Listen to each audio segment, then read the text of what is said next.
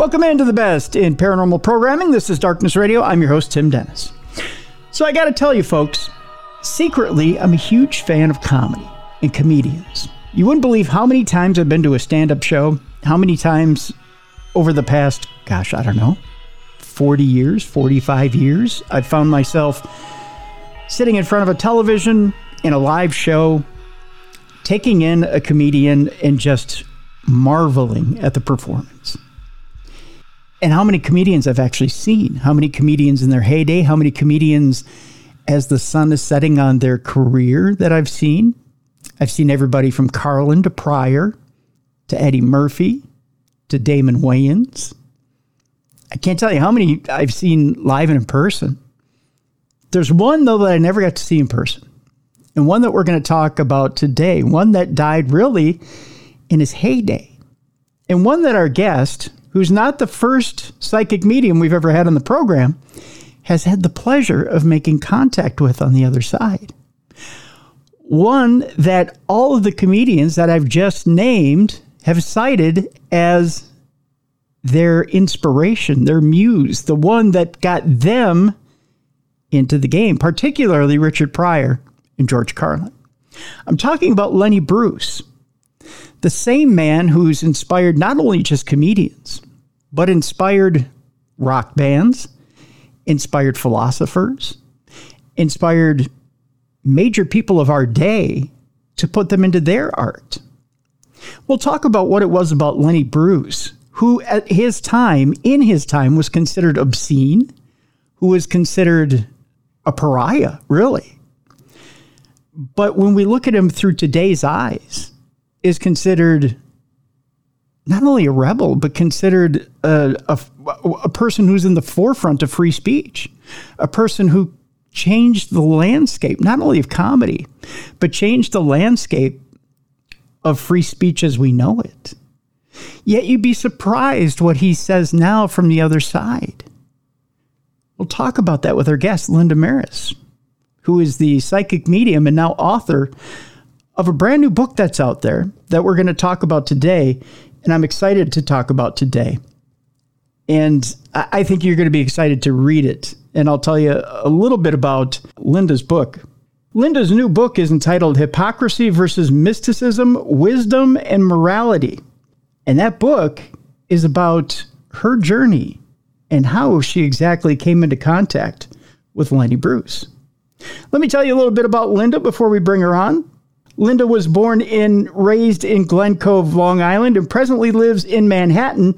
The book is her first automatic writing experience, and she has a background as a comedic and dramatic actress. As a personal fitness trainer, Linda has been a member of the New York City Street Singers since 1993, a chorus founded by folk legend Pete Seeger. There's something interesting we may talk about today as well. She also performs with the late bebop musician Barry Harris's jazz choir. Let's bring her in now to Darkness Radio. Let's welcome in Linda Meris. Hi, Linda. Hello. How are you doing today?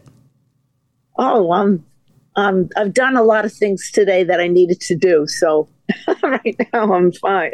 Just not having to think about too many other things to do. So it's a good time. That is a good time. Let me ask you about this. Let's start off the program by digging into your own background. And I want to talk a little bit about, first of all, a lot of what we normally talk about when we were talking with a psychic medium and how exactly their abilities burgeon for the first time. Now, with psychic sensitives, there's always the quote-unquote origin story. How do you discover at first that you have some sort of sensitivity or psychic ability? How does that manifest with you? Oh, well, it started with psychometry, which is holding personal objects. And I've done shows around that, where a person will give me a ring, a necklace, or whatnot. Metals are most sensitive. And I would clairaudiently see pictures or hear clairaudiently hear and see, clairvoyance, clairsentience. And I started to trust it because people were telling me I was accurate. I used to go to these singles weekends and hotels and and tried it there, and they end up hiring me and told me I was accurate and I was authentic, and it was exciting and different.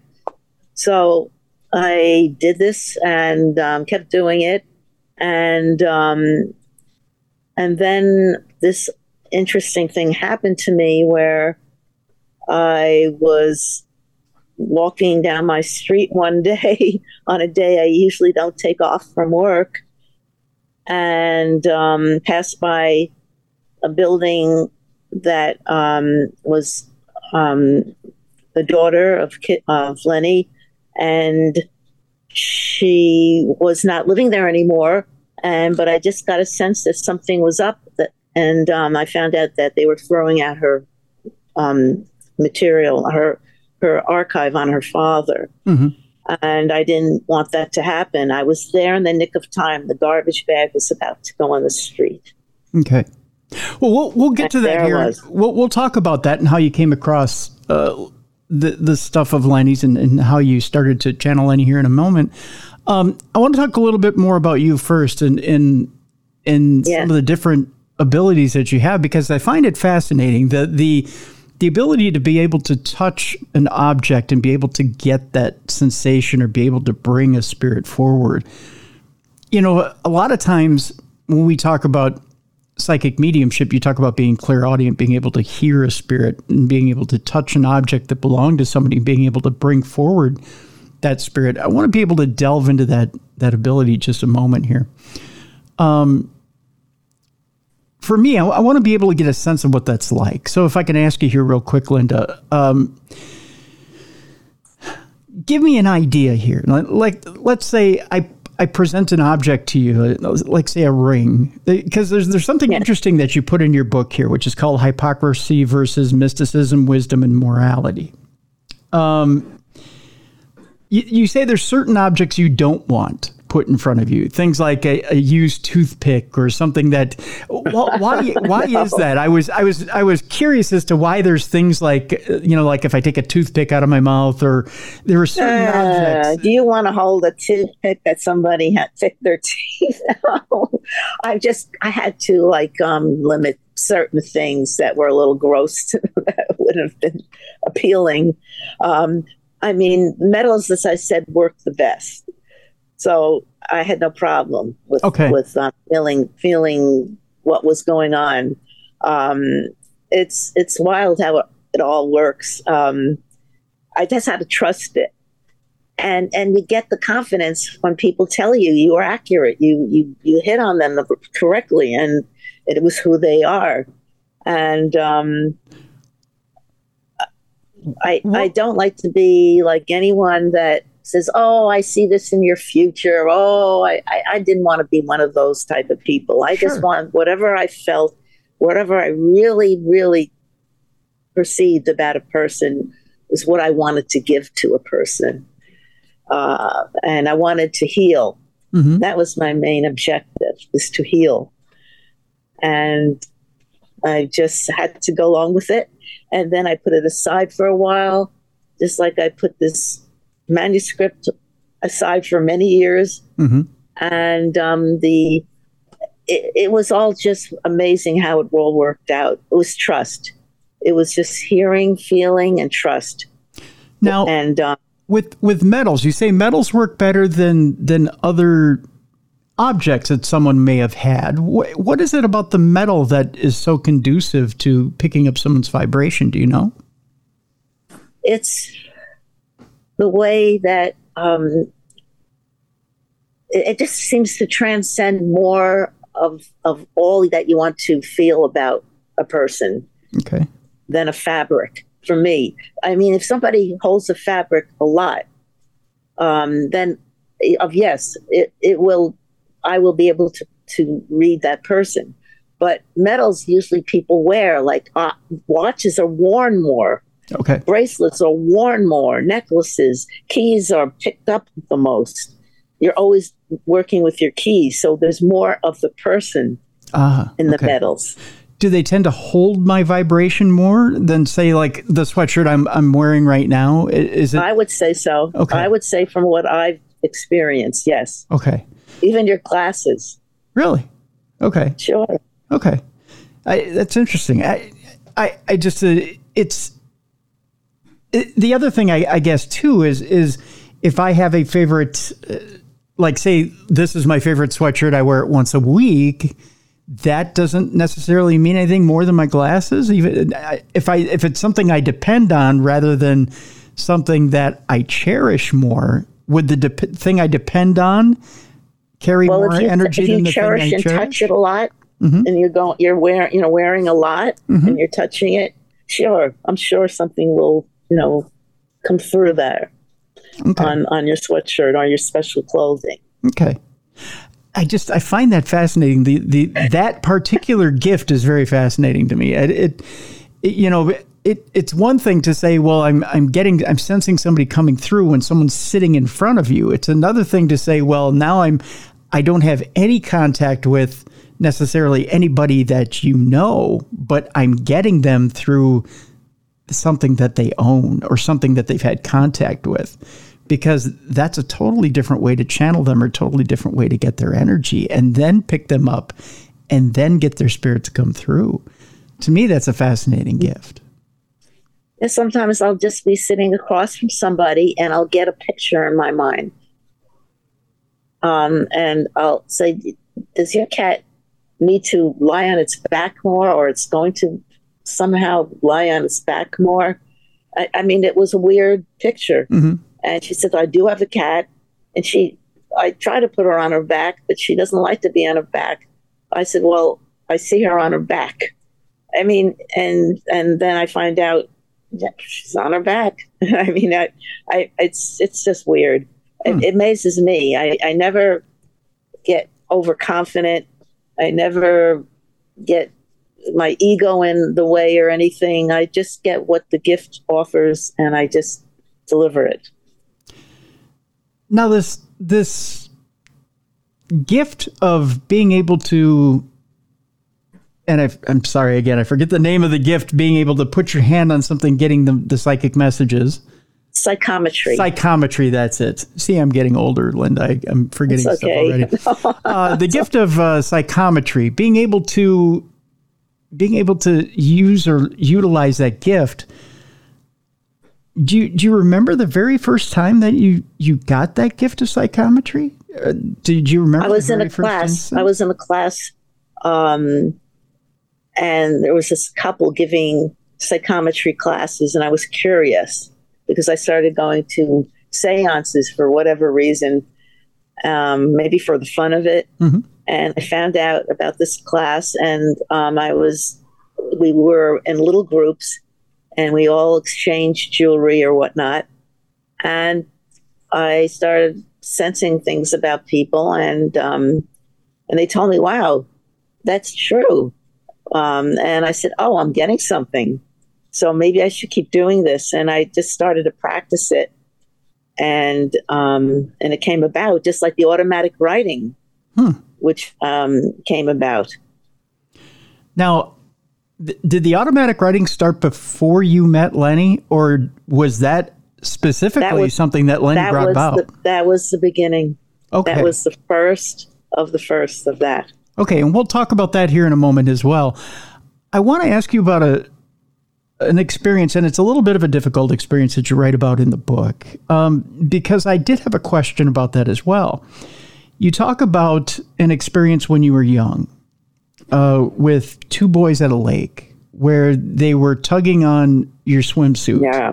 Yes. And I'll let you tell the story because there's something particularly powerful there where you heard a voice. Can you explain to our audience what that was? These are the stories I never forget. I can talk about this as if it happened yesterday. Okay.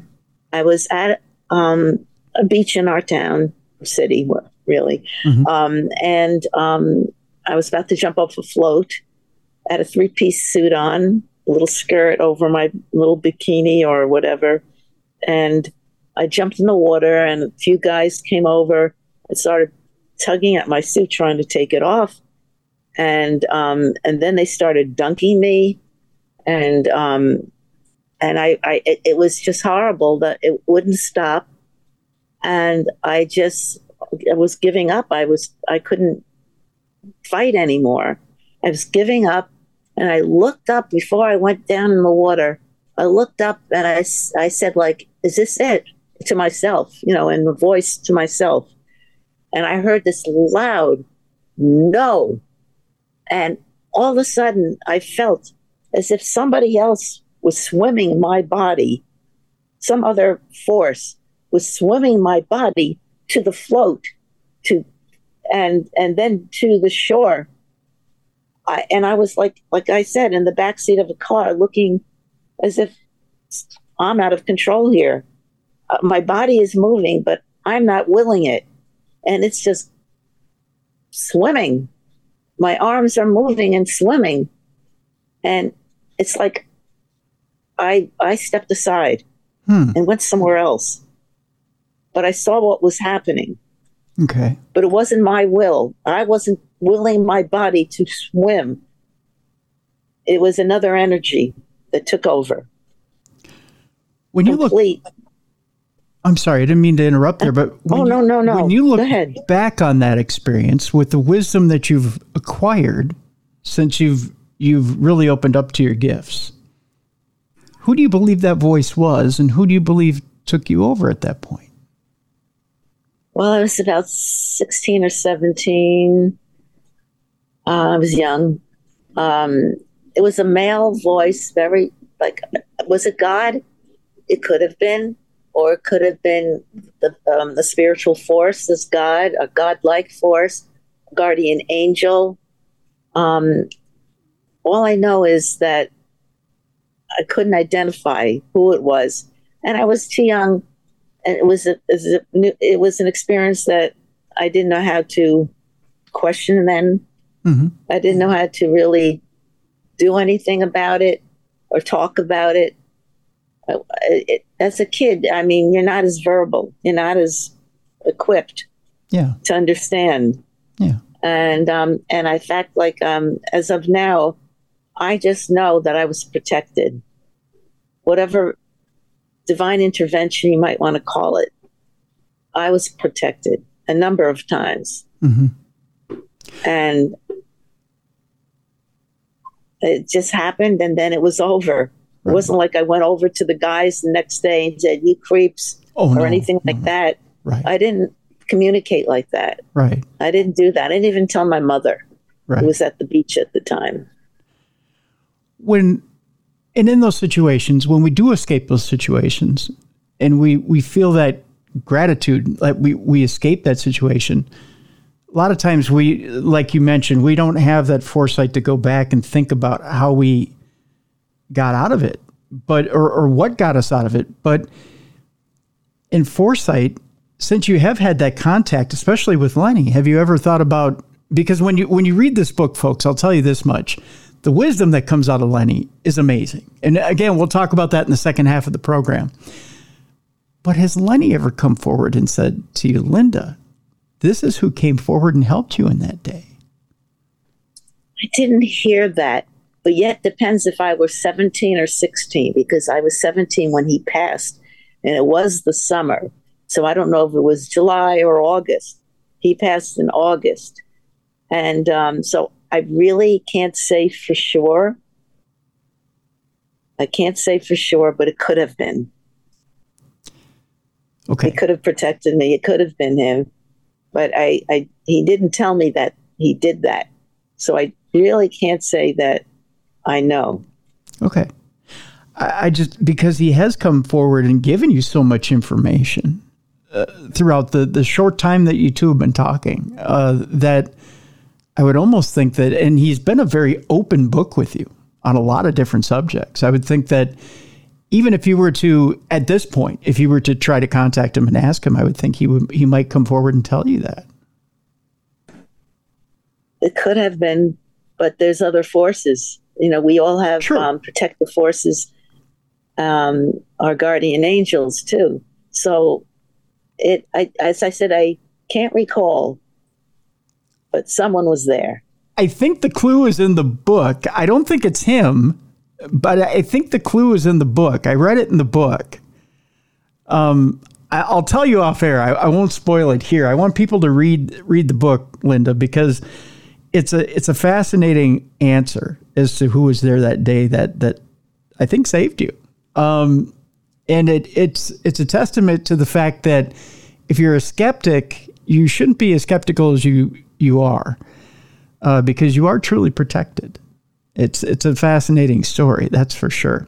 I tell you what, we're going to take our break right here. When we come back, I want to get into the story, and Linda's teased it a little bit as to how she ran across the spirit of Lenny Bruce and how she started to channel Lenny Bruce and what message he had. Now, keep in mind, as Lenny died, Lenny had, let's just say, a very tragic death, and it was a very tumultuous end to Lenny Bruce.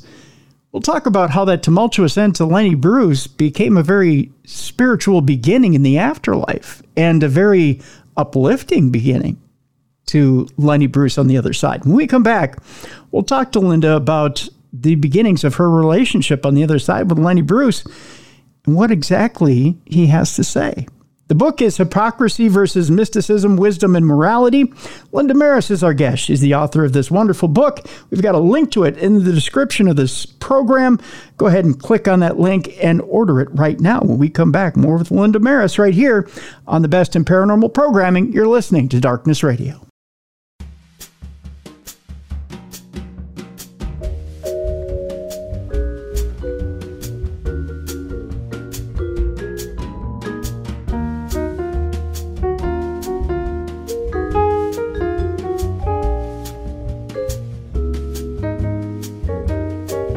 Welcome back to the Best in Paranormal Programming. This is Darkness Radio. I'm your host, Tim Dennis. Our guest is Linda Meris, a psychic, medium, author, and she has a brand new book out there called Hypocrisy versus Mysticism, Wisdom, and Morality. It's all about her psychic journey and her psychic relationship with Lenny Bruce, famed comedian, and some people would say famed philosopher, if you want to put it that way, Linda. Although he would argue that, I know that from the other side. In the book, I'll tell you this much, folks, it will change the way you think. When you sit down and read this book, it will change the way you think about Lenny Bruce. It will change the way that you think about your own life. There's a lot of interesting tidbits that come from him, from the other side. And if you think, well, I don't know, the skepticism comes up automatically, Linda. I'll tell you when you think, oh, I know. Did you really? That's why it took me over 37 years to do this. I'm sure, but I'll tell you I'll tell you, I did a little compare and contrast. I went and I watched some of Lenny's film footage out there, and then I compared it to the speech patterns in the book. It's very similar. It's very similar. So people can't say, I don't know, this doesn't sound like Lenny's words. The speech patterns are there. Even some of the things he uses, like the term for being high, juiced, is right there. There's a lot of similar stuff there. So it'd be very hard for me to say that you made this up off the top of your head. There's a lot of similar stuff there. So, no way. Yeah. That's why I knew that it was authentic, because I said, where this whole language it's not the way I speak. And some of the words that were said were pretty wild, but I had to leave it because then I would take away from what he wanted to say. Yeah. How he expressed himself.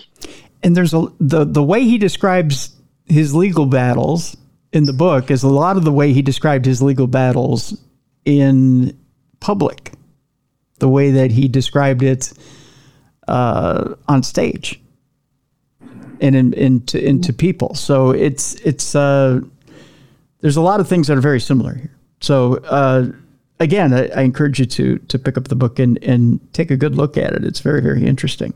So you had mentioned it in the previous segment, Linda, but again, so you came across Lenny's belongings. Refresh our memory how you came across Lenny's belongings.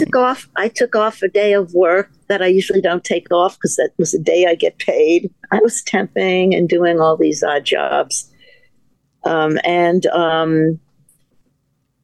I just happened to walk out of my apartment and walk down 3 doors down from my building, and I just stopped. Like I couldn't, like as if like I was forced to stop.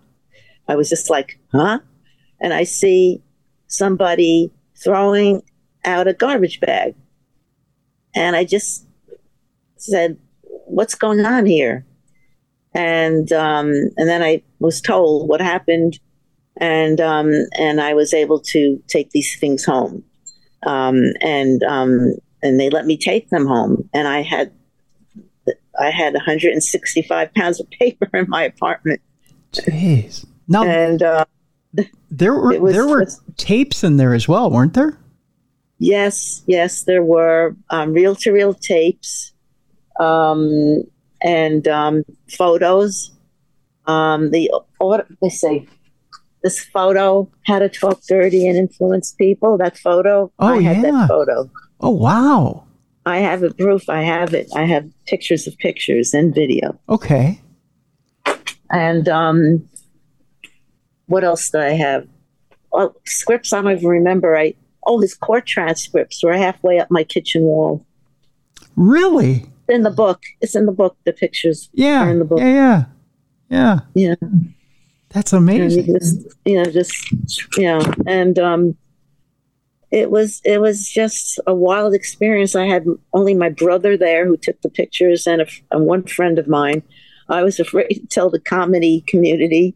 Mm-hmm. I didn't know what was going to happen because I didn't know how long they were going to be there. The memorabilia was going to be in my apartment.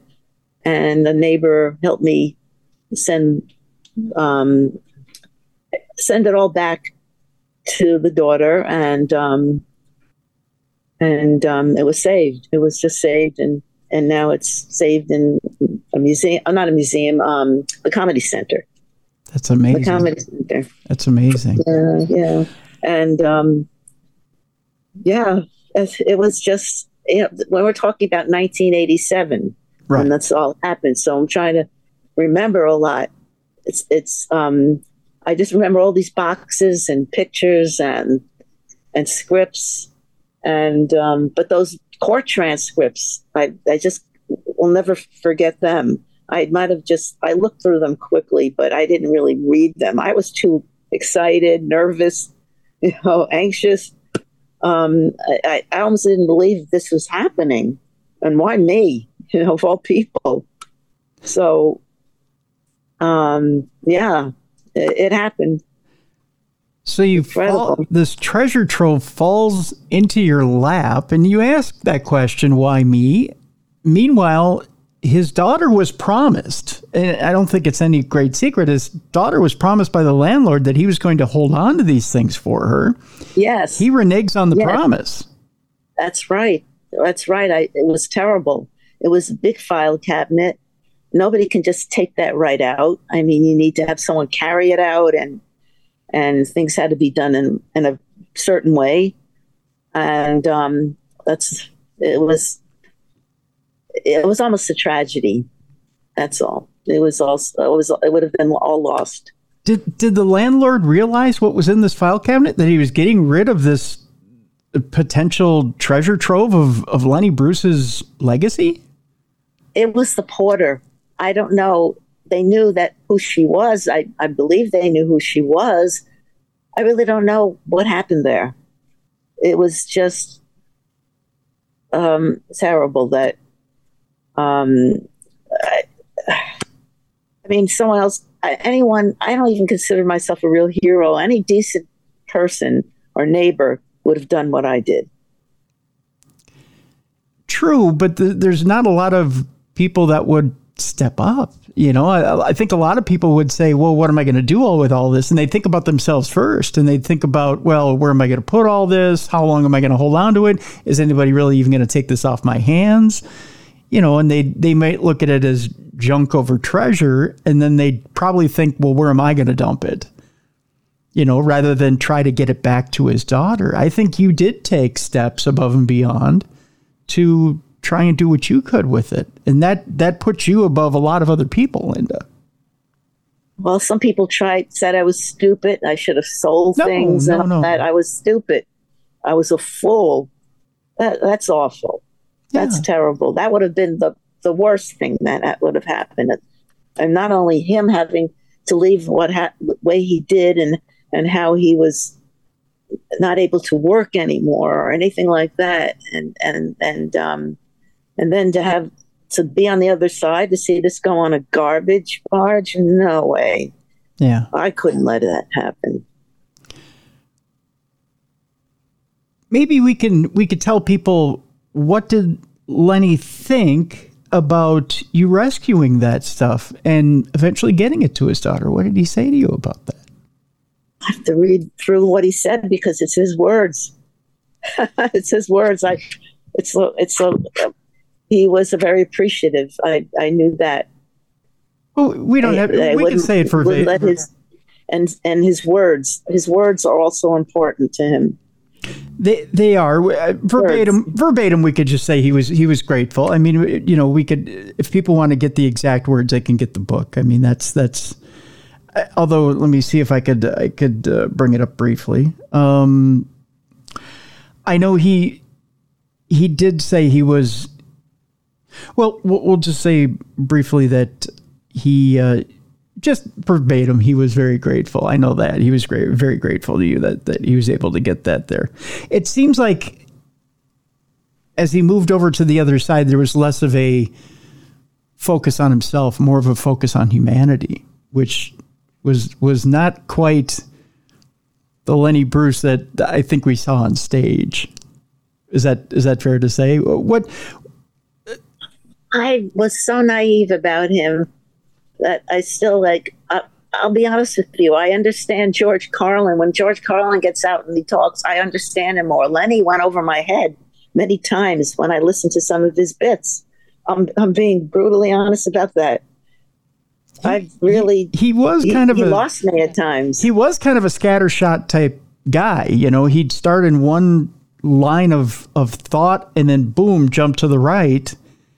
And he was on to something else, and you really had to follow him. I mean, it was a conscious effort to listen to his comedy, especially in the later years.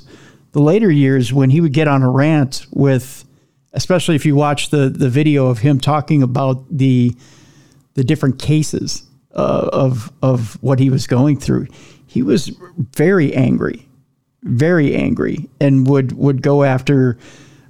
When he went after the Supreme Court, when he was talking about standing in front of Thurgood Marshall, and then he'd go from one to the other and talking about lawyers that wouldn't defend him.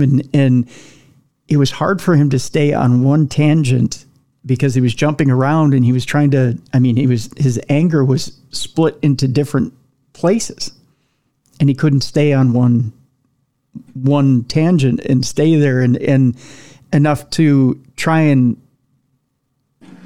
generate humor, he would remember, oh yeah, I'm up here to generate humor. And then he'd throw out a funny line.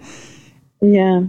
And then towards the end of this particular hour I was watching, it was like, oh yeah. And then the last 15 minutes, I'll bring up some of my greatest hits. And then he did some of his bits and then he got the audience laughing. I think this was an hour out of San Francisco in 1965. And it was like, ooh, Lenny, and people were laughing along because they got that he was, but I think they also got that, this is a guy who's really, really angry right now, which was tragic. But then you see some of the earlier stuff and you get where he's going. But man, you're talking about a guy who's brilliant, but at the same time, a guy who's, he's zipping around. Which leads to this question, and I've gone on a little bit of a diatribe myself and zipped around a little bit here, Linda. Do you think when you look at what you've looked at as far as Lenny Bruce here on this plane, that we're looking at more than just a genius here? We're looking at a guy that maybe had some issues? We might say it might be attention deficit disorder or depression or something that might have been chemical. Well, he was drug addicted. I don't know. They had good medicine for depression at that time.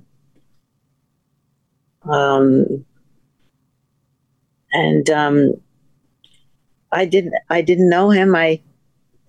He expresses what he did in the book. That's all I know from what I channeled. I really didn't know him. So it's weird. It's still weird to me. Because although they did have some good stuff there, they were also mistreating people who were depressed at that time as well. And I wonder if he was ever clinically diagnosed. I don't know. I believe maybe he didn't believe in psychiatry. He didn't believe they can help him. Yeah. I don't know. It's an interesting question. I know that. I mean, that's the drugs. I don't like opiates. Just suppress the pain and whatever a person's going through. And so that was his relief. At the same time, it was his destruction. Yeah, he had a love of his life in Honey, his wife, his first wife, I should say. Mm-hmm. And there is a bit of through his communique with you, there is a bit of it seems like a regret that because he ends up divorcing her and moving on. He had some, was it a second wife or was it a girlfriend that he was serious about towards the end? I don't think he was married before he passed. I think he was seeing somebody. Yeah, I think he saw two other women. One was a jazz singer. The other was a comedian. A comedian. Yeah. Yes. Yeah. Yes. But yeah, I don't think he got remarried. But Honey was always his great love. But there was, again, it was kind of it was the. She was a stripper before he married her. He wanted to take her out of the club. It was kind of that, do as I say, not as I do thing. I'm going to be out there. I'm going to be outrageous. I'm going to break the norms, but I don't want you to do it either, type of deal. I don't want you to be out there breaking norms. I don't want you to be out there being outrageous. I want you to be here with me. It's it's the old male function, wasn't that? In that time, women now are presidents or have different positions, higher positions, and it's a whole different way of seeing how men and women treat each other. And then it's like. Then. And one of the things I noticed from reading the book when he talks about a few different things. If I can give this much about what he talks about, he does talk about how we need to cherish our children. One of the not putting them in danger. We put them in too much danger. About cherishing them, protecting them. The other thing he talks about is getting the family to be more of a cohesive unit. And one of the things he didn't do was protecting his daughter and having that family be a cohesive unit. And I think that comes from maybe, I don't want to say it's his own guilt, but do you feel like there's guilt there that he didn't keep that marriage together with Honey? It's hard to say. I can only tell you what I channeled because, as I said, I didn't know him, didn't know really who he was. Yeah. And it's just, there's so many more people could answer your question that knew him. Okay. And other books written about his life. But I just channeled what I channeled. And it's whatever it is, and that's what I received. Okay. Let me ask you this. Of all the things that, and now you channeled him in 2 different years, in 1987, 2003. Right? Yes. So there were two different times that you got a hold of him. Now you had got a hold of his possessions. When did you turn the possessions over to whoever it is you turned it over to, whether it was his daughter or whoever? Within 2 weeks. 2 weeks, I believe it was 2 weeks, no longer. If you read further, before I started channeling him, it was the same year. Okay. So I had already said I returned the archive to the daughter. Now, so it's a small amount of time. And then you did the automatic writing with him, and he yes, he came through with the majority of what was written down here. But then you reached back out to him in 2003. 2023. I'm yes. sorry, 2023, not 2003, 2023. When you reached back out to him, was there already the psychic link there, or did you have something of his that you needed to? It was already there. It was like I was able to receive his information, and it was, I had this big pad of paper. I had to really write fast because he was coming out with so many things. I guess he wanted to make sure the book came out. He did want a book. He didn't know. And in spirit years, I guess this is no big deal. Mm-hmm. This 2023 to 1987. So he was there and able to keep going. And I was glad because there was a lot of editing that had to be done. Certain things that I had to not disclose. Okay. That were very personal. A few things. And I wanted to be careful about that. So I needed more from him. I said, I need something updated. So gladly, it happened. So there were, again, I'm not going to ask you what those things were, but there were things that he had put out initially that he needed to retract, or there were things you felt he needed to retract? No, there was just some certain areas about his ex-wife. I thought that shouldn't be put in the book. Ah, okay, I see. Okay, certain disclosures about her background. Okay, I got you. Personal things that probably shouldn't. Yeah. Yeah, and you have to think of Kitty, his daughter. Right. I wanted to protect her. Yeah. That's all I wanted to do is protect her. Okay. And make sure she was okay. Yeah. Yeah. And that's understandable. And that was really my reasoning behind all this, was to help his spirit. That's the reason why I really did this book. I said, because a friend of mine read the unedited version, and she said, this is spiritually significant. You should do something with this. And that little encouragement got me to write, to do the writing, mm-hmm. and to put my stories in also that led to this channeling. And there is a lot of spiritually significant things here. It's, it's one thing to sit and watch Lenny do his comedy and go, woo, this is the furthest thing from spiritually significant I've seen. And then it's another to read the words from the other side and go, wow, that's quite the turnaround. One of the things that Lenny comes out and says, and there's actually a few things he comes out and says, he reveals a lot about the death process.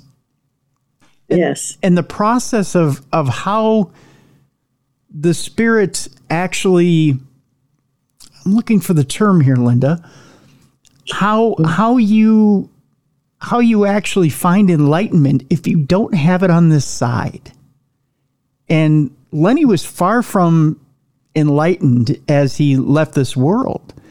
When he left this world, as you point out in the book, he left this world in a drug-fueled overdose. I mean, he left this world with supposedly, as it's reported, with a syringe in his arm and a burned-up bottle cap next to him, and had had a picture taken of him by authorities, and supposedly Phil Spector bought those photos so that they wouldn't be released.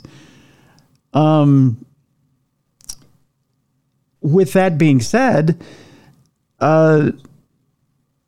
you go from leaving here in that state to, you have to find a way to ascend so that you can join the place where he is now.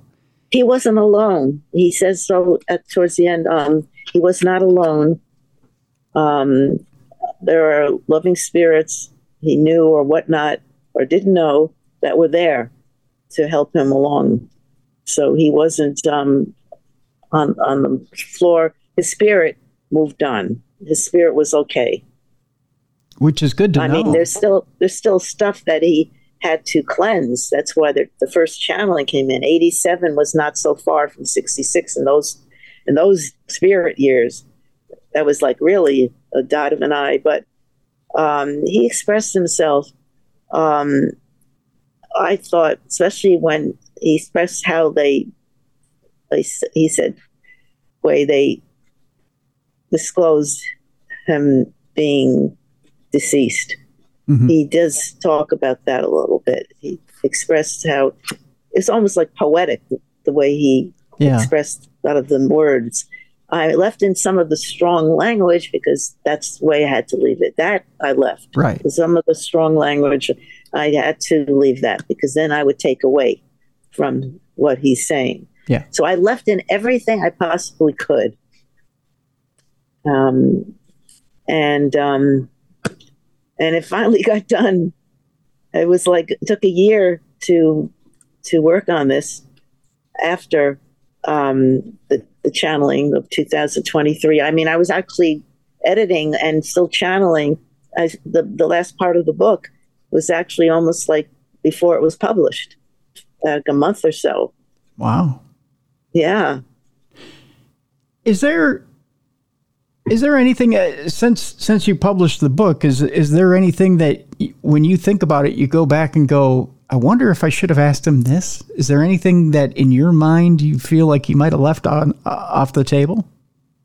I went through the original manuscript to make sure I didn't leave anything out that should have been there.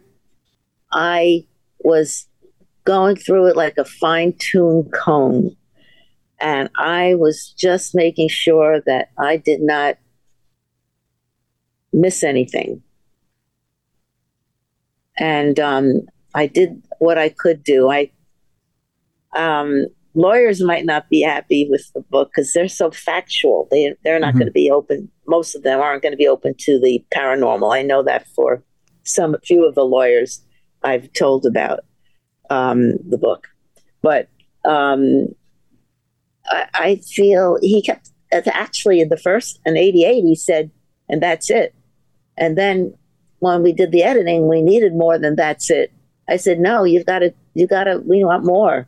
And I say that in the book, we want more. Right. Yeah. And lo and behold, he went on. And then I asked questions. I'm glad I asked questions. Right. So it is, I think I feel I got what he really wanted to say. I really feel. So it's a quick read and it's more definitive now. It didn't seem less dense. Yeah, right. But strong and powerful. It is. And some things some of the reading you need to read again. Very much so. Yeah. And that is really like the editing that went through, because before that there was like so many words coming at me so fast, and had to break them all down. I had to break it down because then I said I would say to a friend, I said, do you get this sentence? She said, too dense, take out some of the words, just bring it in more. I said, all right. Then I said to Lenny, I'm going to do this, and he would help reinstate what he wanted to say, maybe more to the earth plane. There's there's just with one sentence, I didn't mean to interrupt here, Linda, but there's just with one sentence, he can kill you with one sentence. And one sentence in this book can make you think for 5 minutes. Okay. And I found that if I can I just read one sentence out of the book? Sure. One sentence that'll make you go, wow. And it's this: the courts killed me and pain has not left my soul. Think about that. For supposedly for a soul that's ascended, that sentence came out. Yes. That he's still working on that on the other side. The courts killed me and pain has not left my soul. Think about how beautiful. Even though they ascended to a higher realm and they're in a great place and they're not who they were, destructive and all that, there's still remnants of who they were. I mean, as more years go by, he'll probably maybe lose a lot of the Lenny Bruce that his last life. It might dissipate. Right. And he talks about Lenny Bruce as in the guy who was Lenny Bruce. He doesn't talk about it as me. I'm Lenny Bruce. He doesn't say that. He talks about the guy who was formerly Lenny Bruce. Yes. And some of the poetry and that's in there. That he did say that in a poem. Yeah. But at the same time, he says the pain has not left my soul. In other words, you marked me, but I'm not that guy. I mean, it's... Yeah, some people will get more out of it than I did or understand it more than I did. I still have to read back this book because it's not me. My stories are me in the beginning, my paranormal stories that happened, but this writing was just somewhere else. The whole syntax changed. There's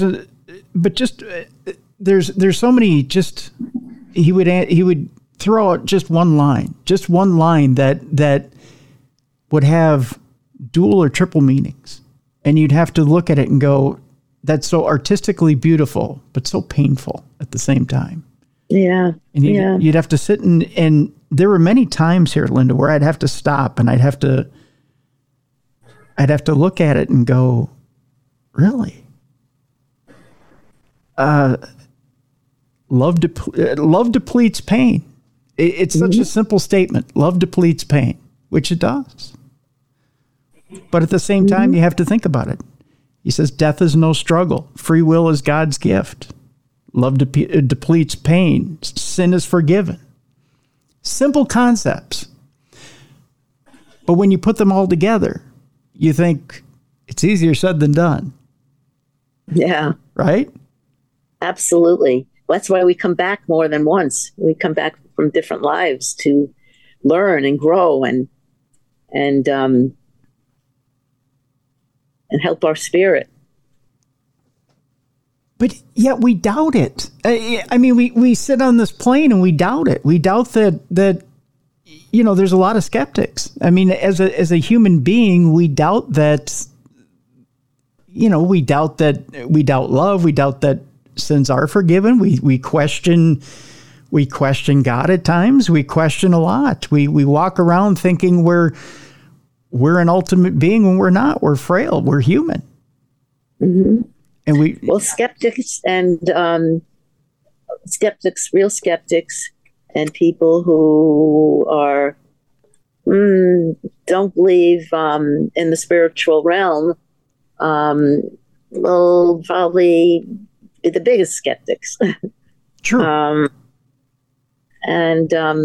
But as I said, when I finally had this book published, I said, there's a lot of spiritual growth in the sense of people opening up about the paranormal.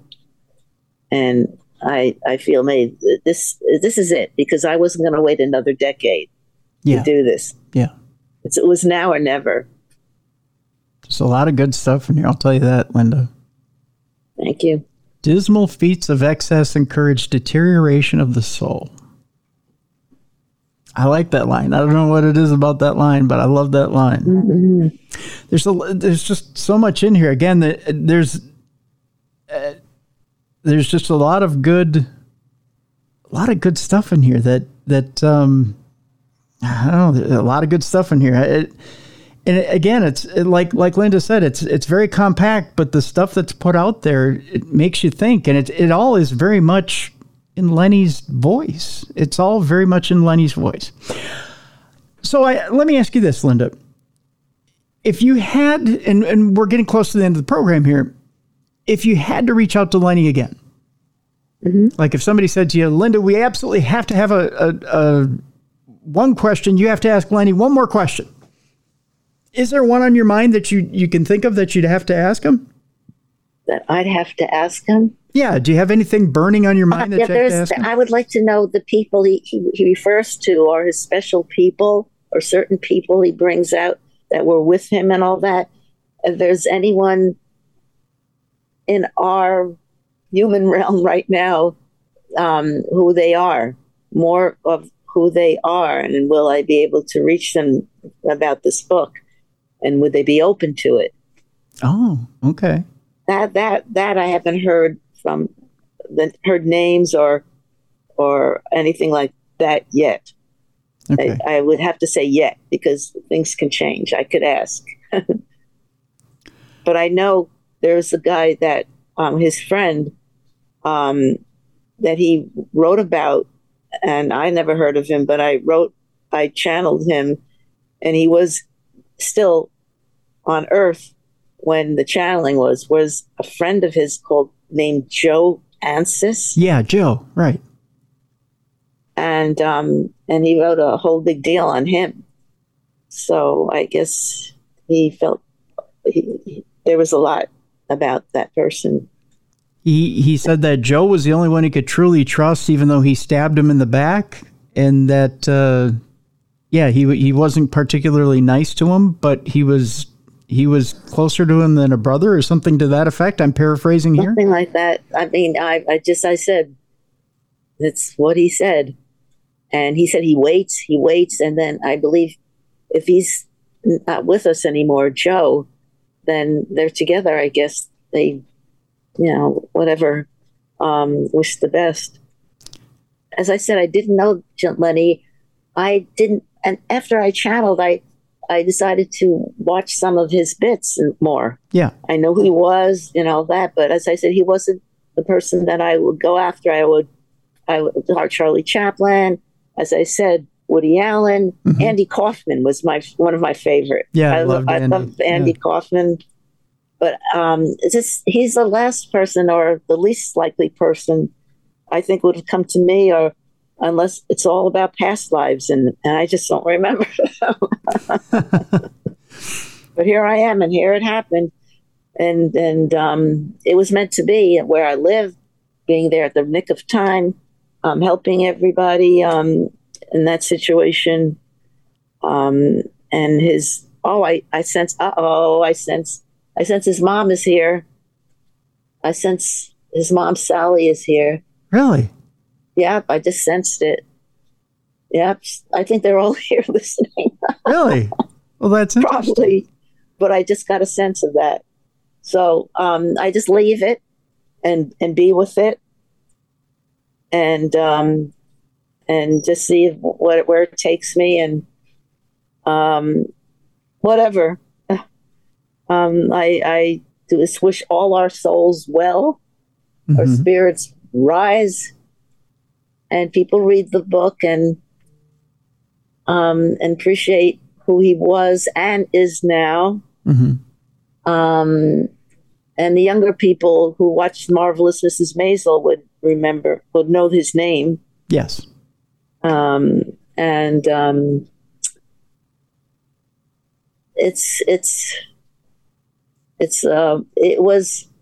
was a lot of work to do this, but I am glad I did, and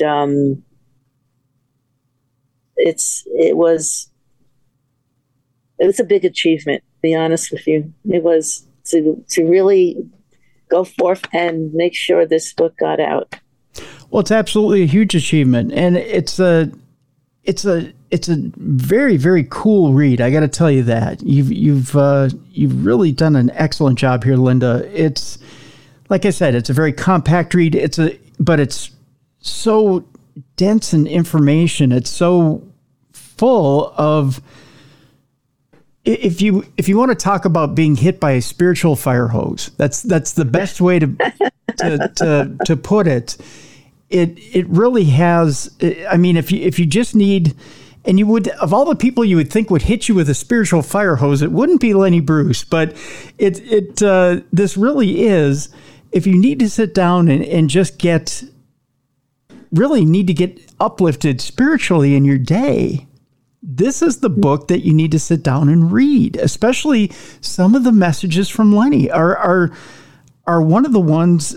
I mean, you could pick any point in the book, I'd say after probably page 20, and just pick a spot and read some of the messages that Lenny has to say, because they really do hit you between the eyes and you go, oh yeah, you're right. Mm-hmm. And it starts to resonate within you that, you know what, there is a lot more to this life than what we're looking at, than just the physical around us. And it kind of pulls you out of your doldrums, which is the best way I can put it. And many people might remember certain paranormal experiences they had, and just put them aside, or thought that people wouldn't believe them. And they were afraid to tell people. And maybe through me and others, they can tell their story. Yeah. Yep, exactly. So not all of us can channel famous comedians. I wish we could, but what do you, as we head out here today, what advice do you give to people who are maybe looking to connect to either people on the other side, or to maybe even to their spirit guides, or maybe they're looking to look within for their own spiritual advice? How do you say they go about it? I would start with a meditation and speak to your spirit guides. Be in a quiet place, and just be open to words being heard. Don't try to think as a writer. What writers think about the words they use. This is channeling. This is relaxing your mind and letting it. Some people might call it stream of consciousness, but it's different than that. It's when it's automatic. It's not your stream of consciousness. It's the spirits speaking. So just relax your mind. Let your pen just go. Put silly words that you don't even know if they make sense. Don't worry about it, and just see where it leads you. I feel we all can have this gift. And people I heard somebody channel John Lennon, and a lot of people channel a lot of people. Mm-hmm. And some people just say, oh, I channel so-and-so, but, and they tell their friends, or a few people who they feel they can tell. Mm-hmm. So I said, that's it. I'm either going to be brave and put this on the line or not. So that was it. I did it. And here it is. There it is. Hypocrisy versus Mysticism, Wisdom and Morality is the name of the book. Linda Meris has been our guest. Linda, I wish you much success with that book. And say hi to Lenny for us if you happen to run across him again. She's probably right here, but I'm not concentrating on him now. But I do see a white light behind me. Well, good. So that's good. That's where I got a lot of the information from behind. Well, there you go. Well, maybe we'll wave to him in case he is there. So okay. There you go. Okay. Well, Linda, thank you so much for joining us today. You're welcome. Glad to be here. Thank you. Want to thank Linda Meris for being on the program today. Hypocrisy versus Mysticism, Wisdom and Morality is the name of the book. Folks, I encourage you to get this book. It is a very compact read, but it is an incredibly interesting read. And you want to talk, again, like I said, about getting hit by the spiritual fire hose. It literally is getting hit with the spiritual fire hose. Whether you believe it's Lenny Bruce or not, it's up to you to decide. I truly do believe that Linda channeled Lenny Bruce. When you take a look at video of Lenny Bruce versus the words that are on the page, I think they're the same words. I really do think they're the same words. And I do truly believe that Linda's channeled Lenny Bruce, and you're hearing from Lenny Bruce from the other side. Judge for yourself. Get the book and you tell me, tim@darknessradio.com. And you tell me what you believe. But either way, I think it's the wisdom that's on the page is, if anything, is some very good spiritual wisdom that you can turn to and help shape your own life as you move forward. And if you're a skeptic and you're looking for something to help maybe get you to be more of a believer, then I think there's some good wisdom there to help you turn that leaf over as well. Coming up on the weekend, folks, and it's your turn to, as well, maybe be a light in someone's darkness, as well, as we like to say. As the weekend's coming up, we get the Super Bowl coming up. That's a big to-do, a big thing that we all kind of gather around the TV for. Great way to be a light in someone's darkness this weekend. Invite somebody to your Super Bowl party, or maybe you're watching the Super Bowl by yourself. Have a friend over. Have an acquaintance over, have somebody something in your world, or that they mean something to somebody. Don't let somebody be alone this weekend. Have a party. Put a little party together and invite somebody over that maybe you wouldn't normally have in your circle of influence. Just a little something from you to me and from your buddies here at Darkness Radio. Want to ask you to keep continuing to put Bruiser's father, Papa Bruiser, in your prayers, in your thoughts, to send good energy out for him. He's going through a particularly tough time. He's got some cholesterol around his heart, which is causing an incredibly painful condition. He is back home out of the ER, but he's still, through medication, being treated for this condition, although he's going through a rough time right now. So we wish that you would keep those thoughts and prayers going for Papa Bruiser. If you can continue to do that, we appreciate it. I want to thank Mally Fox for being in this week. Thanks, Mally, again, for doing a stand-up, bang-up job for us this week. We appreciate it very, very much. What else? Other than that, have fun watching the Super Bowl this weekend. I'll give you a little hint. I'm picking the Chiefs this weekend. It's not that I favor one team over the other. It's just that I think experience means everything. And I hate to say it, but the Chiefs are on a roll lately. I think the Chiefs got it this weekend. So nothing against you 49er fans. I just think the Chiefs got it. That's all. One more thing before I leave you today. Folks, I got to tell you that this week I'm down 5 pounds.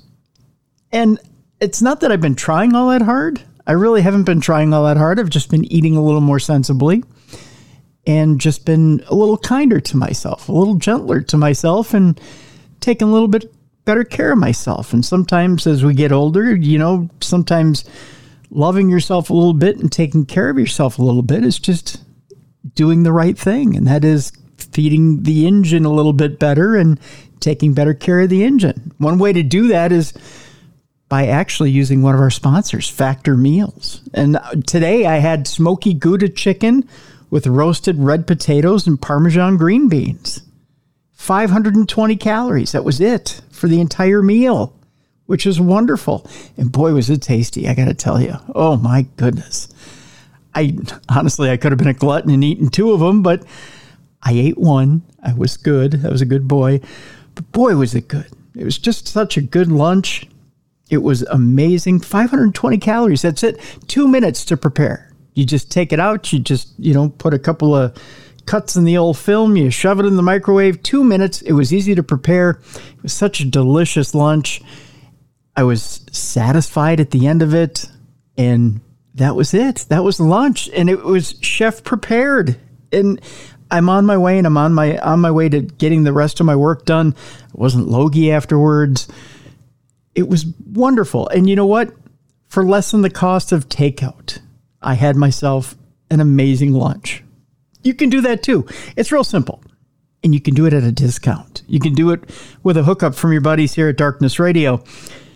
factormeals.com/darkness50. Use the code darkness50 at checkout, and guess what? You're going to get 50% off. Try it today. I'll tell you, not only will you get delicious chef-prepared meals, and you're going to get yourself on your way to keeping that New Year's resolution you probably had, but you're going to do it with options like keto, calorie smart, vegan, plus, and veggie, and much, much more. Plus, you've got things like wellness shots, and you've got smoothies, and you've got all these different things to pick from, plus over 35 meals, 35 meal options to choose from every week. You got a lot of variety there, folks. Factor meals, I'm telling you, they're great. These things are great. Give it a try. factormeals.com/darkness50. Use the code darkness50 at checkout. Get 50% off. Try that this weekend. Because I know after the Super Bowl party, you're going to feel logy, you're going to be bloated, you're going to have eaten too much junk, and you're going to say, you know what?